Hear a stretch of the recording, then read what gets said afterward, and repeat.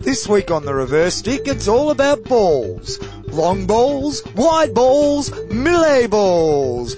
A paradigm shift in coaching, and we introduce a new segment, Idiots Talking Umpiring.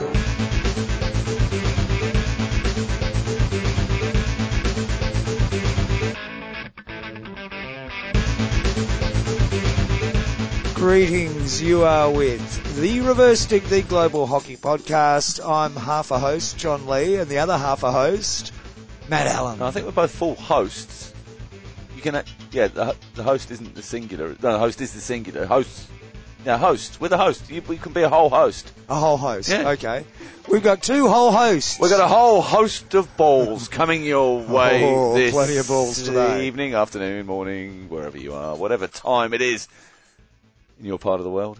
What time is it here? It is approaching 10 p.m. on a Friday evening, John. Friday the 31st of July, 2020. God, geez, we could probably be watching some Tokyo action right now if it were happening, couldn't we?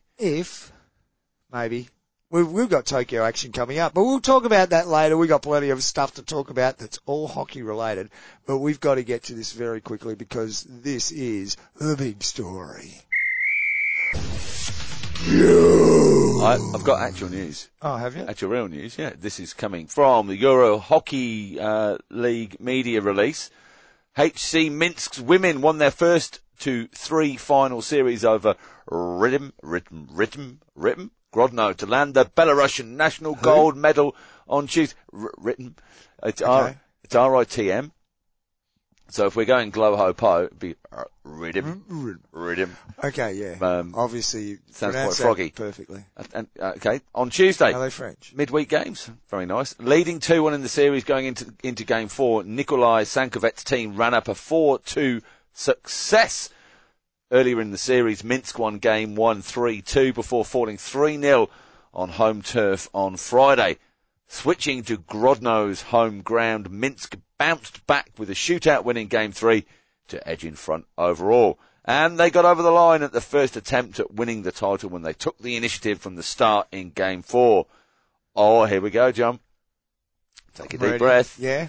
Olga Korovskaya, Natalia Shtin, Anastasia Sis and Yulia Yubko were all on the mark for the capital squad, with Yulia Kurganskaya and Olga Gomko getting the replies for Riddim. The success will give HC Minsk the number 1 seeding for the 2021 European club season. The club action next moves on to the Belarus Cup, which will take place from August the 3rd to the 5th in Baranovichi at the Dubovo Sport Stadium. There's all your Belarusian hockey news. Well done, mate, because I know of the 3 hours preparation we did for that program. You spent a good hour on those names. That's well done. Can we get to the real? Because I want to do a big intro for it. Okay. Yeah. Use. What is it? Balls! Oh, bloody hell. Regular listeners, if you were listening back in episode 152, 153, you'd remember we were a little confused as to when Mr. Keith Balls Smith from the Fremantle Coburn Hockey Club will be making his 1000th appearance. Well, John, it's tomorrow. Woo-hoo. Fantastic. I'm stoked. Oh, no, seriously, fantastic. What an achievement for anybody to play 1,000, even in modern era games, John, 1,000 games for one club. Now, I don't know if we were doing the pod when Balls did his 950. We were. Why is he called Balls? Yeah. What's his nickname, Balls? I don't know. Do you? I feel like I've heard it, but then we'll have to get I've him on to forgotten explain it. Well, I'll catch up with him, or hopefully we both will after the game tomorrow, because we've got games elsewhere at 2:00, but we'll be racing back to at least try and get the last quarter. Right, and we will be racing back because we're playing at Guildford, so we'll be racing back. And I remember because I did some bits for the club and media pieces and a bit of an interview and stuff that went in, and the big question was, do you think you make your 1,000? 4 years on now, 3-4 years on, and he's about to do it. Incredible achievement. It's a bit of a weekend for here in WA for milestones. Tyler Lovell, the Australia and YM goalkeeper. He plays his 300th Premier League game. Hey, And there's another guy, Murray McIntyre, playing for Wasps. 550 Premier Grade appearances this weekend. And he scored 400 goals in that time. So, that's some big numbers. And for a club player, he'd be one of the little unlucky ones you'd think that might have been, could have transferred to the higher up level, but maybe there's lots of reasons why blokes don't, apart from how good a hockey player you are. Talking about Murray McIntyre. Yeah. He's won 3 premierships, I think another 8 grand finals. But he is a bit of a goal. He's a bit like Dazza that plays at sorry, I'm just, there are some guys we're seeing that they're long. I think we've always seen it in hockey. You go back to the 40s, 50s, or 50s, 60s when Australian teams were going away. There were some older guys that were playing. It wasn't in the Olympic teams. It wasn't all young kids that were in there. We've got that ability in our sport. You can play a bit older, can't you? And in Tyler Lovell's case, we've got to acknowledge that that's 300 club A-grade games in Perth, alongside all of his Australian duties and all that other stuff that's been going on. So that is a tremendous effort. To make yourself available. You're not always available, are you? No. But obviously he makes himself available as often as he possibly can to rack up those sort of numbers. Yep. And great servants of clubs they've played for. And like, Murray, one club man, that's a huge effort. You're listening out there, guys, and you've got somebody within your club that's got one of those special milestones coming up. Do send us an email. Flick it to matt@thereversestick.net or john@thereversestick.net.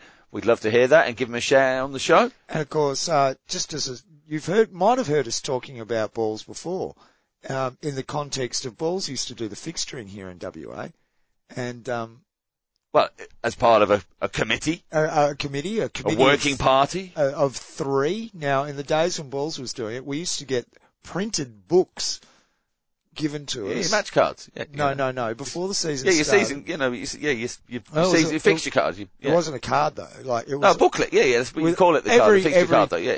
Every game of every grade. Fixture book. Yeah. Fixture book with all of the grounds, how you get to all the grounds, all the sub-laws and bylaws about, how many players you need to start a game. Anything that not the rules of hockey, but. And did it give you the best routes to take the horse and cart? No, it didn't give you, but it did give you the hay points. Very good, very good. But we used to get that. You'd get that before the season started. Yeah. Okay, so I know it's a different world these days in Rara.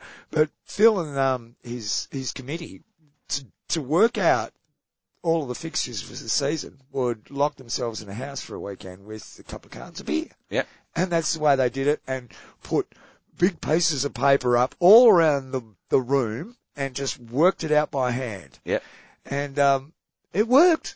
Surprisingly, it worked for many, many, many years. So all of us here that grew up playing hockey and played during those times owe Keith and his committee members a great deal of thanks for organising that every season and working it out. And as I said, it worked great. But a one club man since about 7 or 8 years old. Yeah, and that's 1,000 that's how you get 1,000 games of hockey in. And remember when he started, they were playing not a big drinker. Not a big drinker either. Oh no, not at all. No, he's not a very moderate, steady drinker. There won't be too many wild stories out there tomorrow afternoon about Keith's adventures. He'll be there when the last one is being told. Yes. That's for sure. Well, I've changed my Facebook profile picture today with me and Keith holding the same trophy that we've both won within the club, sharing a drink out of it. It's very special. One of the interesting things about Keith is he turns up every night on grand final night Saturday. And during the finals, he'll be at the club every night. He's everywhere. He's always there. I told you I watched a game we both umpired from the sideline together the other day. He just loves the ground. He just turns up to celebrate with the people because it's because he loves the club. Yeah. And it's proper. It's that's culture, mate. That's culture. Oh. You are listening to The Reverse Stick, the Global Hockey Podcast. Matt Allen's the man with the list. let's go straight to it, John. Let me open up the folder. Can I? Yeah. Matt's mystery file. Oh, what have I got here? Let me pull. Oh, this is a nice blue coloured copy here. Volume 10, number 4, John. Oh, August 1962. totally off the cuff, of course. So, well, let's just open the front page, shall we? That's it. See what's there. Oh, game that grows. Of course, it is the game that grows, John. On and on. Grass. Hockey's great disappearing trick is due any time now. Just take a refreshment. Oh, is that the headline? That's or the headline. the headline is... That's the headline. Okay. The great disappearing trick is shortly to take place in Australian hockey. For within the next few weeks or so, some hundreds of senior players will vanish from the game at the final whistle blast of the 1962 season.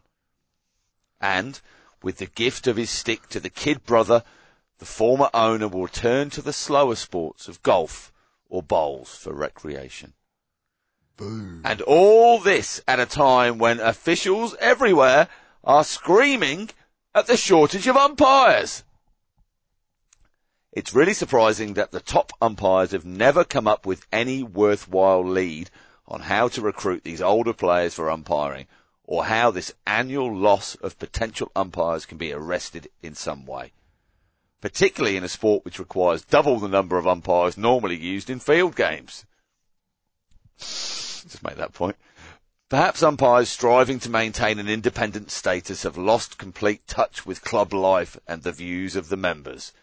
Or maybe the problem of harnessing this wasted manpower is something which has them beaten. They may rightly feel that their job is to only train and grade and not to produce any worthwhile plans to increase their own strength. At the same time, however, they must guard against the danger that their many tests and examinations can have a frightening effect on the retired players. And many an older player has often stated that he would be prepared to take up the whistle if only the changeover was free of much of the humbug which now exists. Hear, hear. However, the present day talk of inflicting drastic penalties, such as fines and loss of points on clubs who fail to meet their umpiring obligations, will get us nowhere. The remedy surely lies in turning the interest of older players to this important side of the game. Perhaps our state umpires, when they met in Adelaide this month, considered the matter. I hope they did, for the present day shortage of umpires is seriously retarding the growth of hockey. It's a real blot on our sport. The editor. Do you ever get the feeling that we're saying the same thing over and over again? It's the hockey revolution. It is the hockey revolution. Although I must admit, I was a little bit distracted while you were reading that. By a mighty pair of slippers from Vic Jensen's. What you were looking at? Mighty savings from Vic Jensen's. Yeah. You could pick up a pair of black, red or brown snow boots, wool lined with leather soles, for, what's it, 74 shilling 11 pence? Is that right? Is that right? I don't know. I thought you'd know. 74 and 11. Well, yeah, but that's obviously 5 guineas, and there's 7 shillings to the groat, John. So you multiply the groats by the shillings, and that gives you the pounds. That's right, I think, isn't it?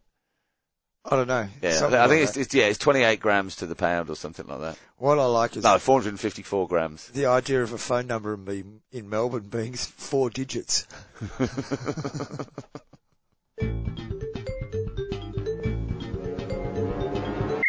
It is the Reverse Stick. It is the Global Hockey Podcast, and that was a very interesting letter. Well, things don't change in a lot of ways. The segue, of course, there, John, is umpiring. Is it time for our new segment? Yeah, okay, go on. Idiots talk umpiring! I don't think you do those voices anymore, but it's okay. Look, those who listen know that we're the two idiots. A swift message coming through. Penalty strokes can't be given for offences outside the D. John? No, I agree. I think, if I'm right, without having to go back and listen to what I actually said, my initial, when the incident occurred, thought was, he's having a holiday, and that's a short corner. And then they gave it a stroke, and then it got confusing, But it wasn't right. Whatever happened wasn't right on any level. How's that? Yep. Even my interpretation right. of it, perhaps. I think what we do is we portray the common man, John. Somebody who thinks they know the rules of the game. Often umpires, I'm umpiring again this Sunday. Katie reckons I got the bug. Well, you could like do. I'm just trying to save You paying certainly somebody caught else something. $50.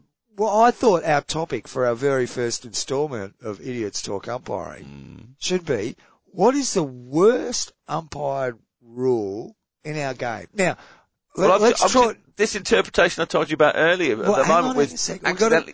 We've got to draw a line here, because I'm not talking about, nitpicking on individual decisions at an international level with really well-trained umpires. I'm saying as... Nitpicking? Yeah. Were you talking about Keeley's educational FH umpires videos? No. I'm talking about the people that whinge and complain when they watch Keeley's educational umpiring videos. They're nitpicking about the skills of a really good umpire. Probably Irish fans. Yeah, it could be. But what I'm getting at is more the recreational Just hockey joke. player. Don't start sending the rude emails, please, and the horrible tweets. Do we get that? No. No one sends us any. No. Anyway, getting back to the point.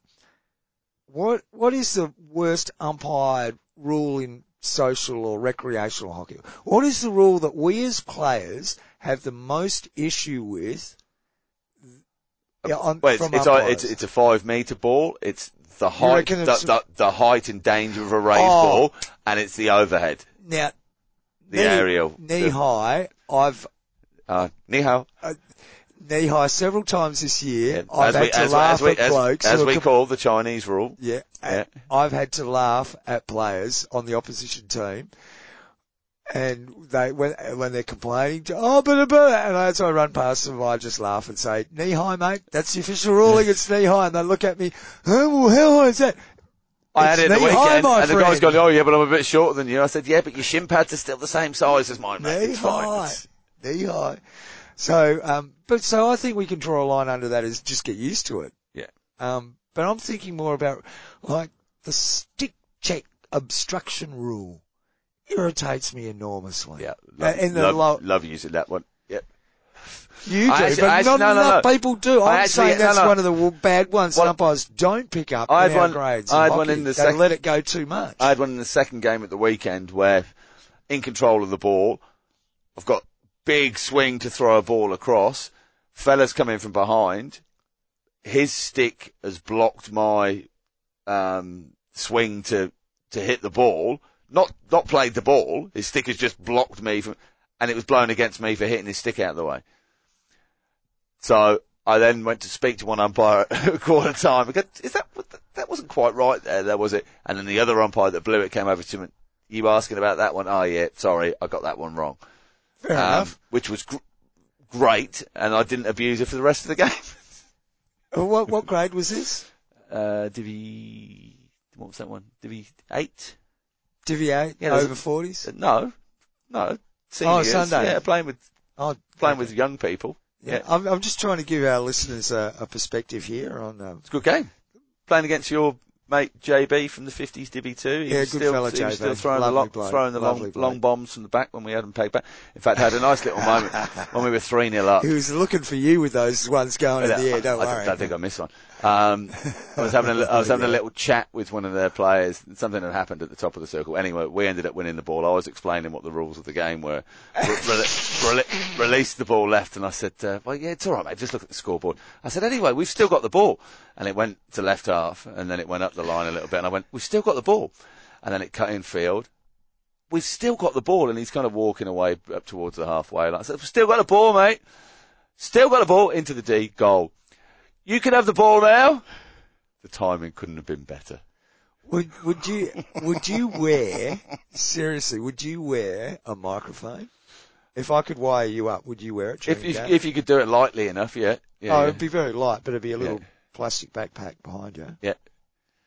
Had a good one, from the grass game. I watched our 50s boys after we played on the grass at Wolves. So now you're sledging blokes that you're not even playing against. Well, yeah. Because this bloke had a bit of a tanty and he was mouthing off and something, and I said, "Oh, come on, mate, you got to learn the rules," or something. Anyway, he bit and started shouting stuff back at me up at the bank. And I said, "Buddy," I said, "you talk so much, you should be commentating on this game."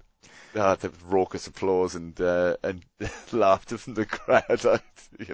Thanks, mate. This segment started out as idiots talk umpiring, and it degenerated just into idiots talk. Talking. The Reverse Stick, the Global Hockey Podcast. You're listening to it. We're talking at you, to you, with you, alongside you, around you. Yeah. Good on you, mate. Thanks for listening, though. I'm serious about that. The stick check, is that the worst umpired rule? No, the biggest issue today but it's generational, is obstruction and use of the body and what you can and you can't get away with. And I think generally you can basically at a lower grade get away with anything. Well, you can get away with lots of things at the international level, to be honest with you. I mean, if you look at the points of the rule and then you watch if you get trapped in a corner with two defenders, mate, there's no way out. You give away a free hit. No, you get your bum out, don't you? Yeah, but that's exactly right. You get your bum out, and that's specifically forbidden in the rules. But it's forbidden in our club after that incident a few years ago when you did it. Hey? When I stuck my bum out. I don't know where this is going. Don't play another sting. What are you doing? I'm just trying to We've got loads to talk about. We've got loads to talk about. We've got some new listeners. Okay, go on. Two people separately. Somebody who plays in our team, Hugsy. Shout out Hugsy, our goalkeeper. Said, you said you were really drunk when you did the show the other night, so I thought I'd listen, and I've listened to every show since. So thanks for listening, Hugsy. Appreciate that. It's a common theme there, Hugsy. I'm sure you've noticed it by now. And Hugsy, next time when you give him votes, 3, Matt, But you told me already you can't win. And also, you're counting them. Also got a message from a gentleman. Let's call him Phobots. Okay, just Phobots will do. Known him for a long, long time. Listened to his first show last week, and already he said he's going to be a regular listener. Oh, that's great. I don't know. It's a brave call. But I said to Phobots, I said, geez, you must have been bored, mate. He said, I was cleaning my room.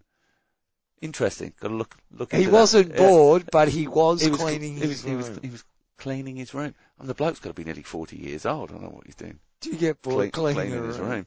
Well, you've got a wife to do that. But he brought...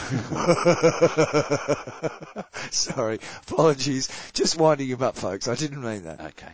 Can we cut that out, please? Because otherwise I will be in real trouble. So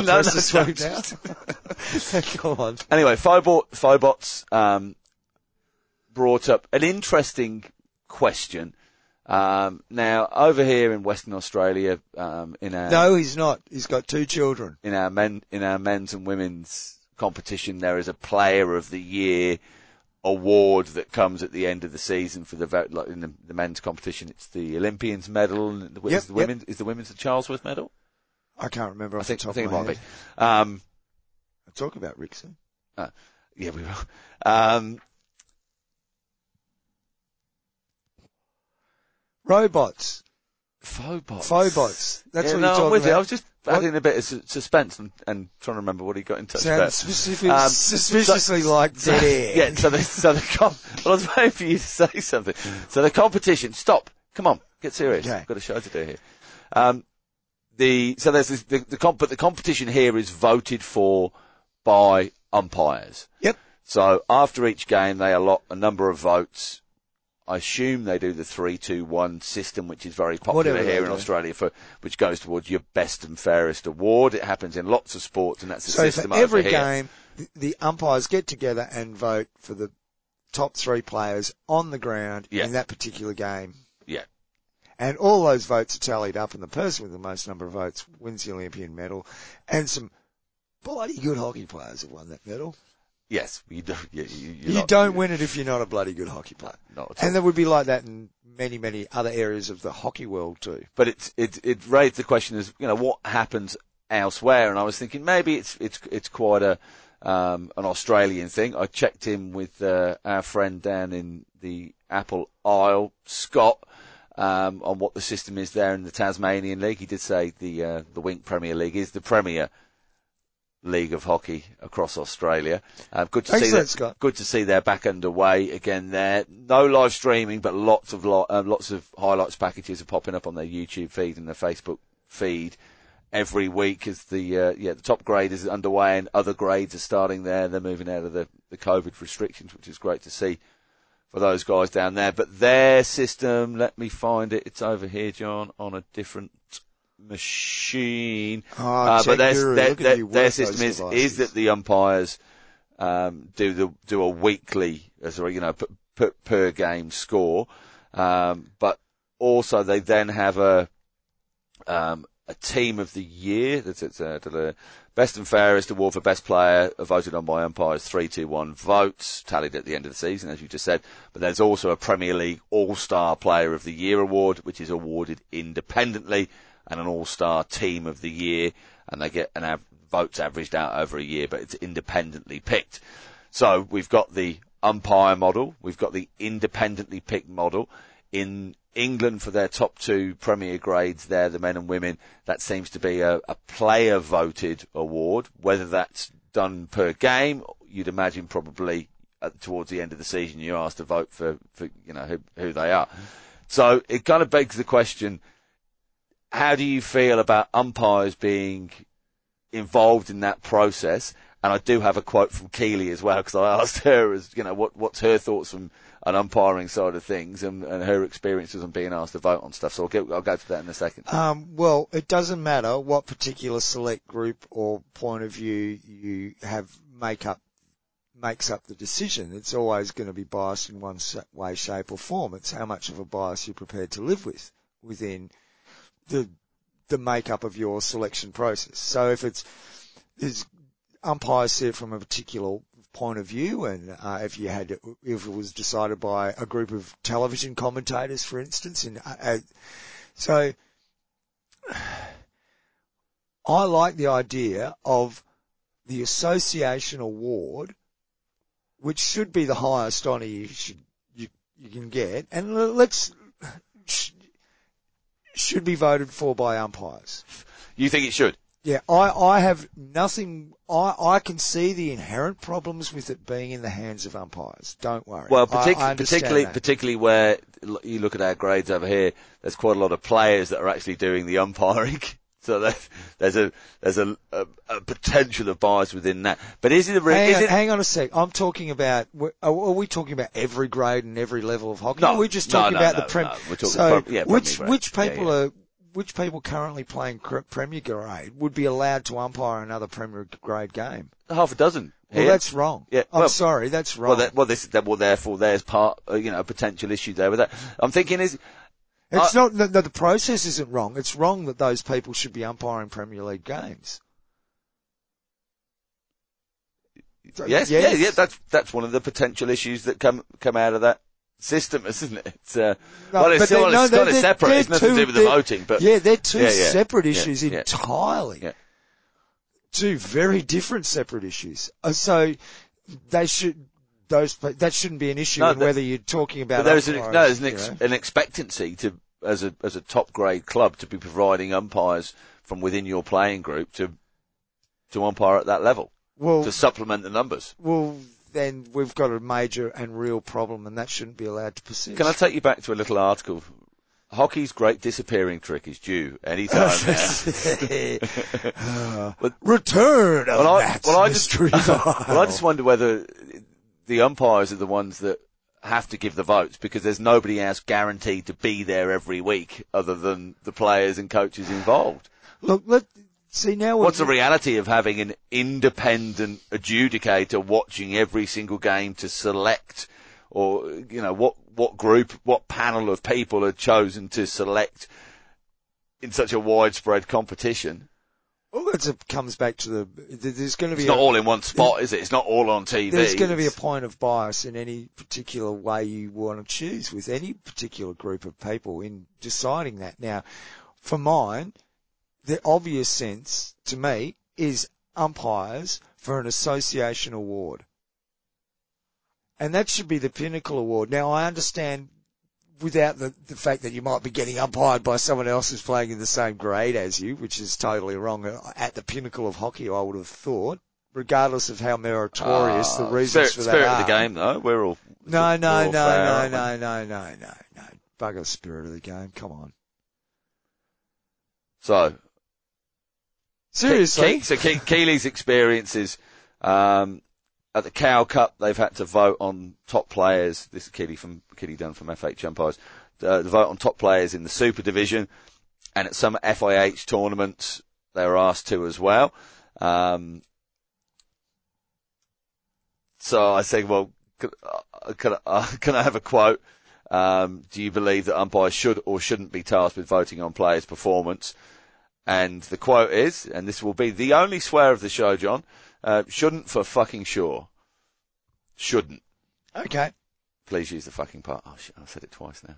Okay, so let's take that as, for argument's sake, the general view of the umpiring community. No, we don't want a bar of having anything to do with a association award such as this, which is what we're talking about in that league or league award. At that level, I would think it's bloody hard enough just to keep control of the game, keep the player safety there. Let's accept that argument. Yeah. Let's accept that argument. Who does? Who does do the voting? Yeah. Yeah. Do you put it to the opposition to pick one from, your team who you found? Well, was let's say, every player has to fill out a 3-2-1. Mm-hmm. Who plays in that game, every player registered on that sheet has to fill out a 3-2-1 of who they think were the best three players on their team. On their team. Well, then it's fraught anyway, isn't it? Straight away, because you agree at the start of the season, we all give them those. Everybody gives so and so the 3 votes every single game. No, slimy voters like you do that. So that's not fair. I've always run a tight, fair ship when it comes to counting votes. That's why I've never won a first and best award.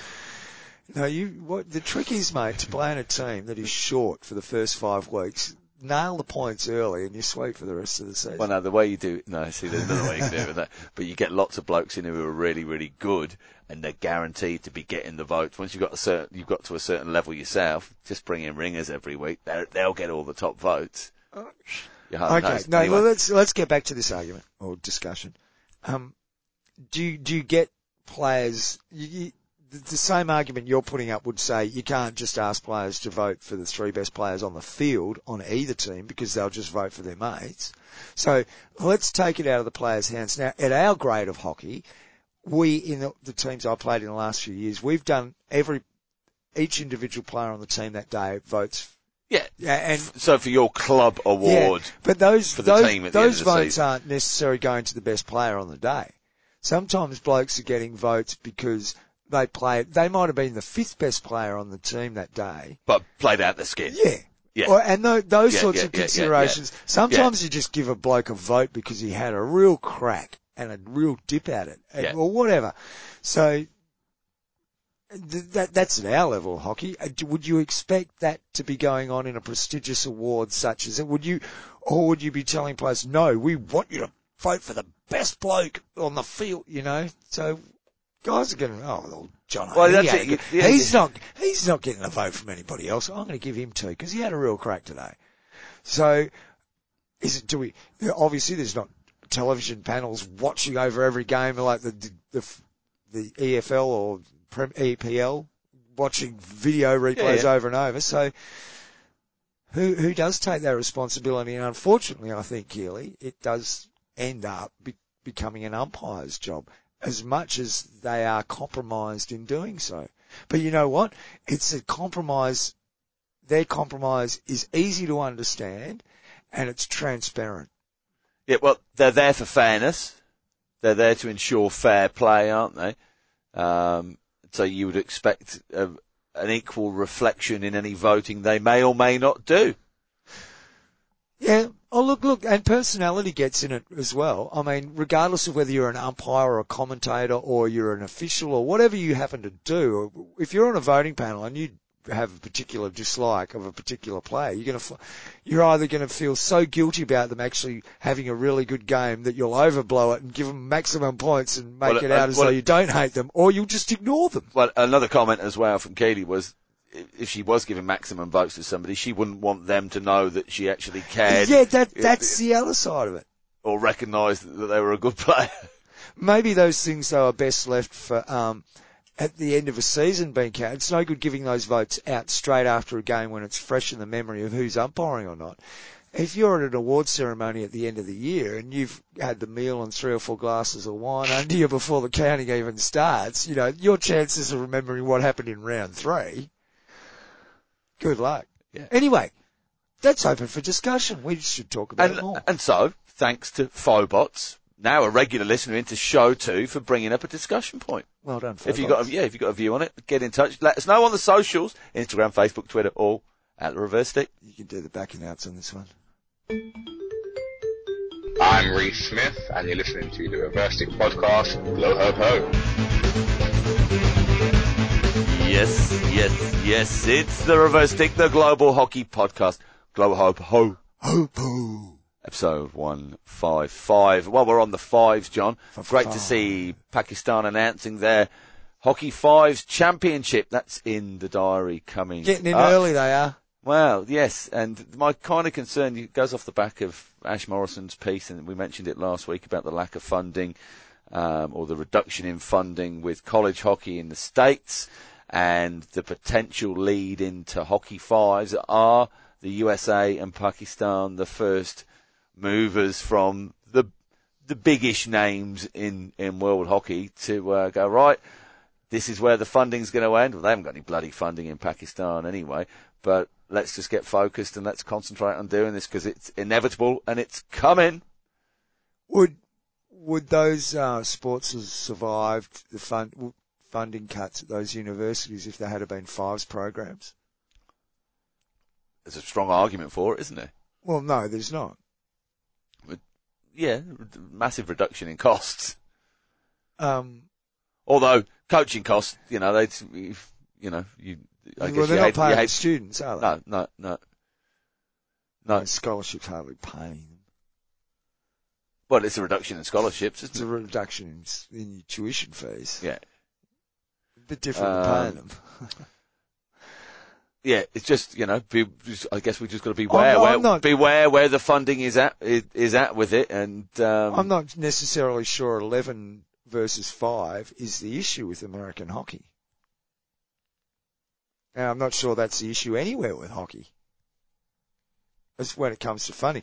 It's an issue when people start talking about, this is where model we're going to go with at an elite Olympic level, because that is a slash and burn of funding. That is major money disappearing from hockey programs across the globe. We were looking at some of the Olympic costings the other day when we were talking about the Japan stuff that we've got coming up, and it's just eye-watering. The money spent and the wastage, and isn't that Japanese piece that you were reading about the misery from the Japan Times, the misery created after the '64 Olympics? Yeah, basically the gist of the article was, we got a whole lot of flash, great looking buildings, but it actually decimated communities and cultures for a whole host of different reasons.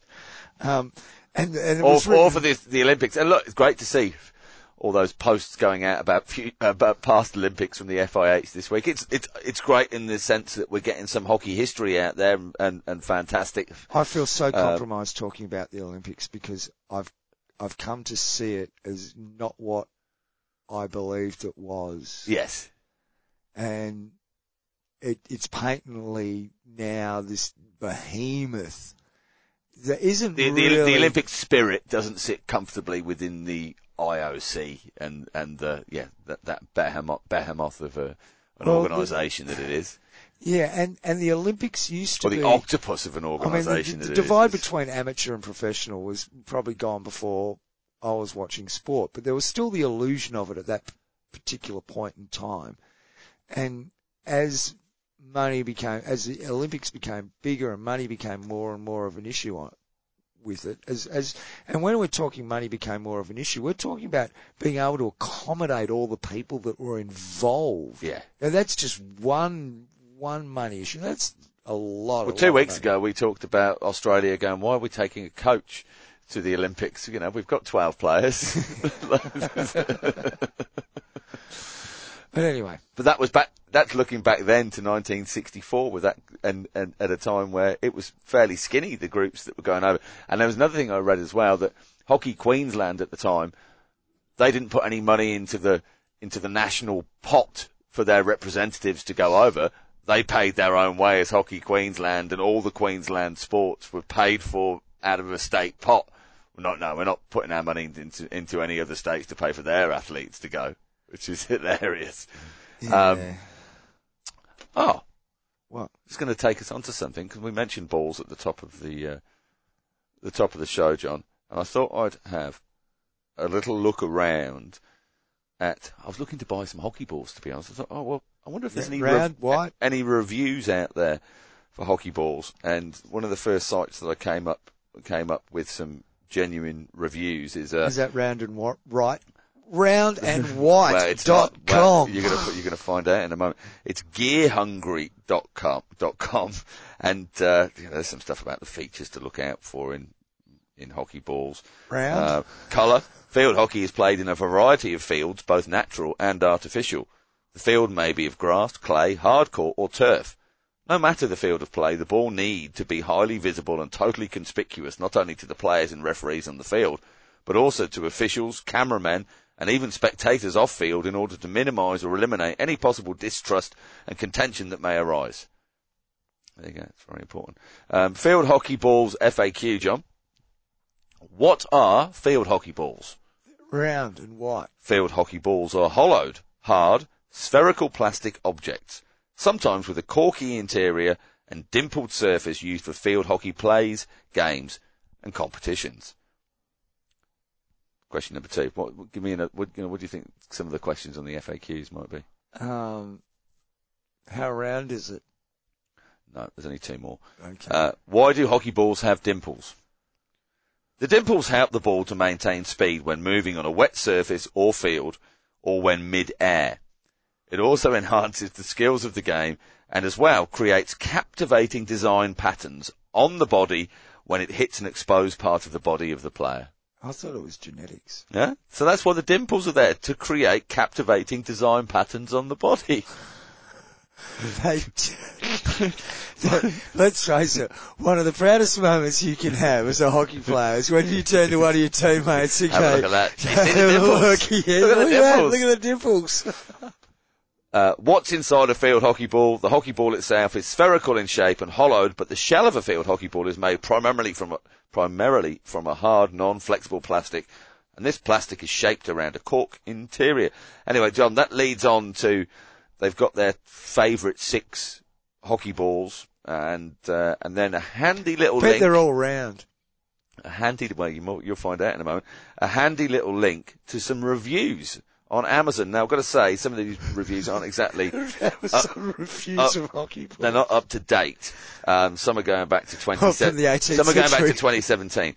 So 1720. So the first one we're at is an STX Field Hockey official game ball.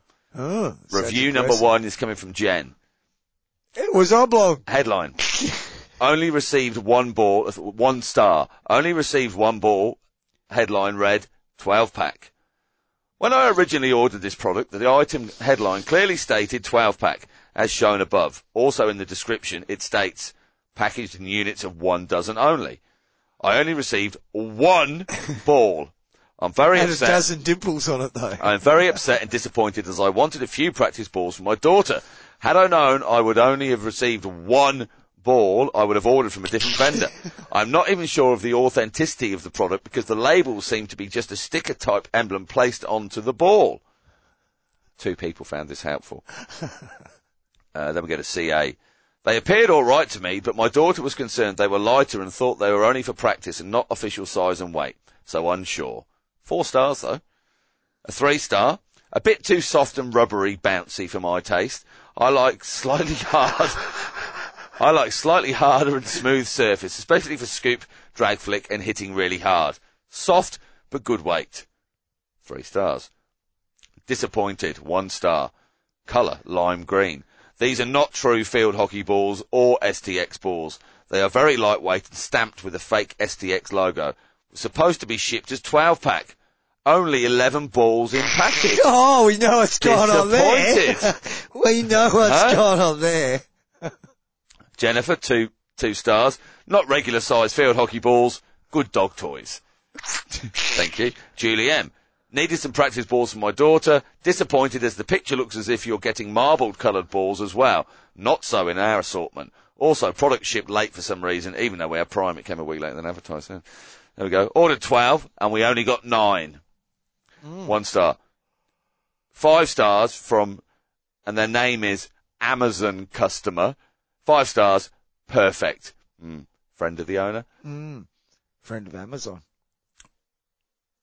I think we had enough balls. What is the name of the company selling these so we can put people off buying them? Shush. We've got more balls to come. You got a lot of balls at thinking that this segment's entertaining. I've got all of them. Here we go. This is the champion ball, currently unavailable, unfortunately. We've got a picture from somebody who's purchased in Canada. Let me just get back it's down not here round? Amazon customer. This is a 1 star, reviewed in Canada, May the 14th, 2020. Missing product. We are missing 1 ball in the shipment. Please can we get the 1 ball that is missing? Right, it's obviously a problem. The case of the missing balls, John. STX. Oh, 1 more. We'll do the Harrow ball that's on here as well. Oh yeah, okay. Well, you'll like this one. So this is a nice little sort of riveting this is a podcast nice little multicoloured. It's got all the info there on size and weight. Customer reviews. 3.8 out of 5 total, 21 global customer reviews. First one, 1 star. Ball did not look like the ball pictured. The one I received was white with rainbow brush strokes. There's a seam that goes around the middle of the ball. All other field hockey balls I have used or purchased have been smooth all the way round. Standout colours, my daughter's first year playing, and this colour combo stands out. Not at all like the picture. My kid chose it because he liked the picture and the colour scheme. The one we got is totally different. It's white with rough brush strokes of other colours. Looks much cheaper than the picture. We are giving it away. Looks cheaper than the picture. There we go. The ball. Welcome to capitalism. This ball was not exactly like. This is 5 stars as well. The picture, but it is still cute. I highly recommend it. It is very sturdy, and I use it a lot, and it is not scratched or damaged. And then finally, 1 star. It looked like someone dipped their finger in paint and smeared it. Does not look as picture. It looked like someone dipped their finger in paint and smeared it on a few spots. 1 person found that helpful. There you go. Hockey ball reviews, the latest feature here on the Realistic Hockey Ball. How do you? What sort of hockey ball doesn't mark when you use it? There's more there. Just head to Amazon. Check out field hockey ball reviews. Do you have hours of fun? Do you have a favourite ball? Yeah, the left. Oh, I haven't got the sound effect. Haven't got the fader up either. You're listening to Balls Oh and no! Review. What? It's just come on my laptop. Restart to install the newest Windows feature update. No. Hey, I'd like to launch my new coaching initiative. Okay. I'm going to enter the world of coaching, Matt. Yes. Yeah. I've decided to put my hat in there. There's so much coaching stuff going on at the moment, and you're absorbing a lot of it. It's just rolling into me. And look, let's face it. It's rolling into you. It's just flooding into me, just soaking it up like a sponge. Yeah. And then what you want to do is squeeze that sponge really hard. No. So it spurts out across the hockey world. Is that right? Something like that. Yeah. You can use that metaphor if you like. Okay. I'm thinking more of that after years and years of experience of turning up every Saturday and trying to figure out what we're going to do. I believe there's room for a new coaching paradigm. And I believe this paradigm is negative coaching. Mm-hmm. Now, not negative like You're crap. Get off the field. What? Is this the first time you've ever picked a hockey stick up, you absolute numpty? But think of it as negative and positive, like a photograph. Chicken wing. There's a negative image and there's a positive image, but they're the same image. Yeah. So it's just opposite. Yeah. So I might even end up calling it opposite coaching. Yeah. But I think it's something that's worth thinking about, and I'm going to start pushing it and see how it goes. Okay. Especially at some of these lower grades that we play. Now, we did talk about this earlier. Did we mention this last week? Maybe. Okay. So you just if we mentioned it last week, we're reinforcing it. Yeah. And I'll probably forget it again next week as well, so I'll probably mention it then. Well, that's okay. It's called the broken record technique, I think. Yeah. It's working. But negative coaching is, look, how often have you come off at quarter time and said, right, boys, what we need to do is, you need to go there and this, and we'll keep it short here, and what we'll do is we'll pass, blah, blah, blah, blah. You come off and at half time you come off and you think, they did the opposite of every bloody thing. In fact, how many times have you said that on this podcast when talking about game? I said to them before the game, do this, and they did the complete opposite. No, that's just us talking personally. Now, Hugsy's listening. We can't have these conversations on the Shining World. Anyway, Hugsy's not talking about you. But what I've realised is what the true trick to coaching is to tell all your players the opposite of what you want them to do. And that way you'll get what you want them to do. I can't argue with you. I just can't argue with it. But maybe it's about the quality of cattle, John. Maybe it's about the quality. Here's this thing. We're the Everyman's podcast, mate. We're not just talking to that's small group at the top of the hockey globe that's just worried about elite stuff. But we play in an everyman's club, and we're surrounded by, and not just locally, and this is a point brought up by Bernardo at South Pass recently, these very comfortable middle class, upper class, wealthy backgrounds. We're all rolling in money if we're involved in hockey. Living the high life. Champagne, pitchside, pre-game. And that's just not the reality for our guys. We've got a lot of pretty stupid people from working class backgrounds within our club. We're an anomaly as part of it all. I can't wait to take that sound grab. I am so sending that to the Fremantle Hockey Club. Anyway, go on. I still don't, but I think that's a worthwhile way to go forward at certain levels of hockey. You know, like the elite's got that, but when you're trying to motivate people that, like, as you say, just turn up every week and they're just coming along for a game of hockey and they're all enthused. Yeah, enthused. They're enthused. Bless them. Don't they try? There's a lot of trying going on. Heaps of trying. They just don't bloody listen. Yeah. And no, so what I think is by what happens, I believe, is that you say, I want you to do this. And I want me to do that. But look, I can do this too. Because they're not out there all the time training and over it. But I've got to try this skill. Yeah. So if you tell them to try that skill, they won't do it. They'll go, he wanted me to do that. Oh, no, I'll just do this. Steve-O, you're out on the wing today, all right? We're going to try and trick the opposition, all right? Whenever the ball comes to you, do your very best to kick it or just stick it over the sideline, whatever you can do just to get them thinking, what's he going to do? What's he going to do? I don't know what he's going to do now. What's he going to do? That way, we'll be up in this game. And then he goes, right. Yeah. He wants me to be unpredictable. I'll tell you what I'm going to do today. I'm going to trap it instead. Look, another example would be Scotty, and no particular Scotty at all. No, certainly. Although I do find a lot of them do play it inside forward. Yeah, and they might have pasty legs. Yeah. But this particular Scotty, who I'm not referring to. No, and a lot of brittle bone disease. Yeah, that's so falling over, putting their shoulder out, all that sort of stuff. Yeah, well, Scotty, what I want you to do today is pick the ball up halfway between the defensive 25 and the centre line. I want you just to go downfield. I want you to beat 5 guys. And go around and beat them again. Yeah, come back, run back down the field towards our goals. Even dummy our goalie, and then scoot straight back down the other end of the field. Throw an overhead to yourself, land it in the D. Yep. Pick it up. Yeah. Lob the goalkeeper, and then just before the ball's about to cross over the line, smash it over the sideline as hard as you can. I want you to do that today. And I reckon he'd probably end up scoring a goal. You see that side netting? Hit that 5 times. Yeah, exactly. Yeah. That's what we're talking about. Yeah. I'm giving my forwards a big talking to this week.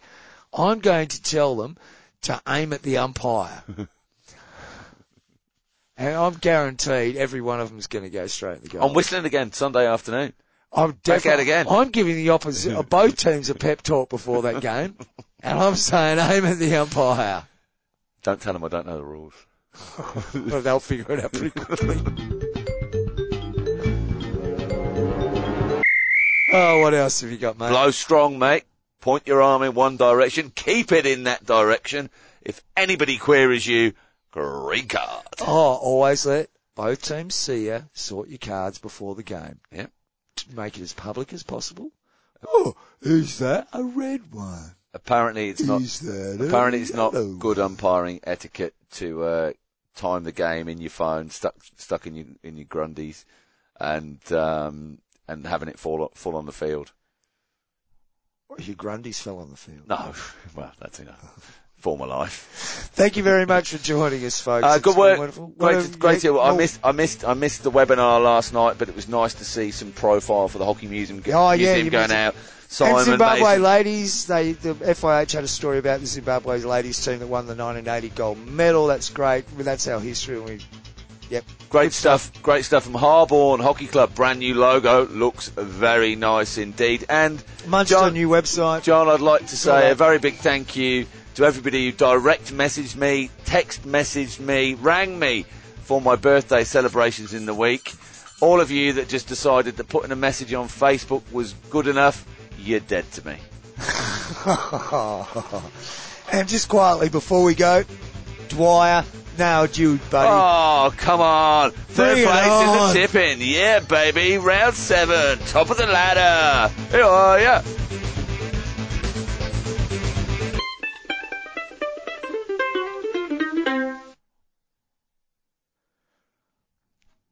Don't give him anything this week. Nothing? Nah. Oh, they probably deserve something. We're all out of tunes, though, aren't we? That was pretty good last week. I like that one. We don't want Oasis. Got some feedback on that one. Did we? What, should we do something like, who's that? That bloke with a hat. John, we don't have to do anything. I've just realised we've got a new follower on Twitter. Oh, have we? And I won't say his name. Nice of you to start following us. Got some interesting tweets. The last one that's posted was May the 15th. Teesdale visit.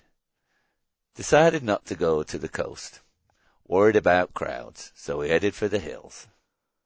Very cold, but managed red and black grouse, dipper, unexpected spotted flycatcher, wheatear and oyster catchers, grey wagtail and common sand.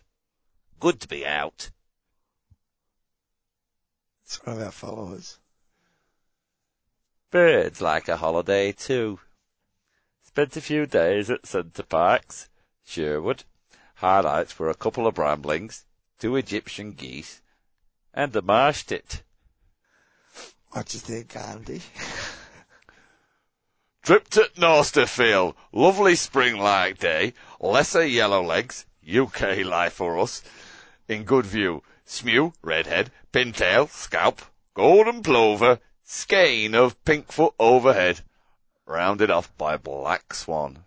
And there we leave you with the black swan of Western I love Australia. birds. That's great. It's lovely, isn't it? No, I do like birds. I've got birds. We've got chickens. I like to think of them as miniature dinosaurs, though.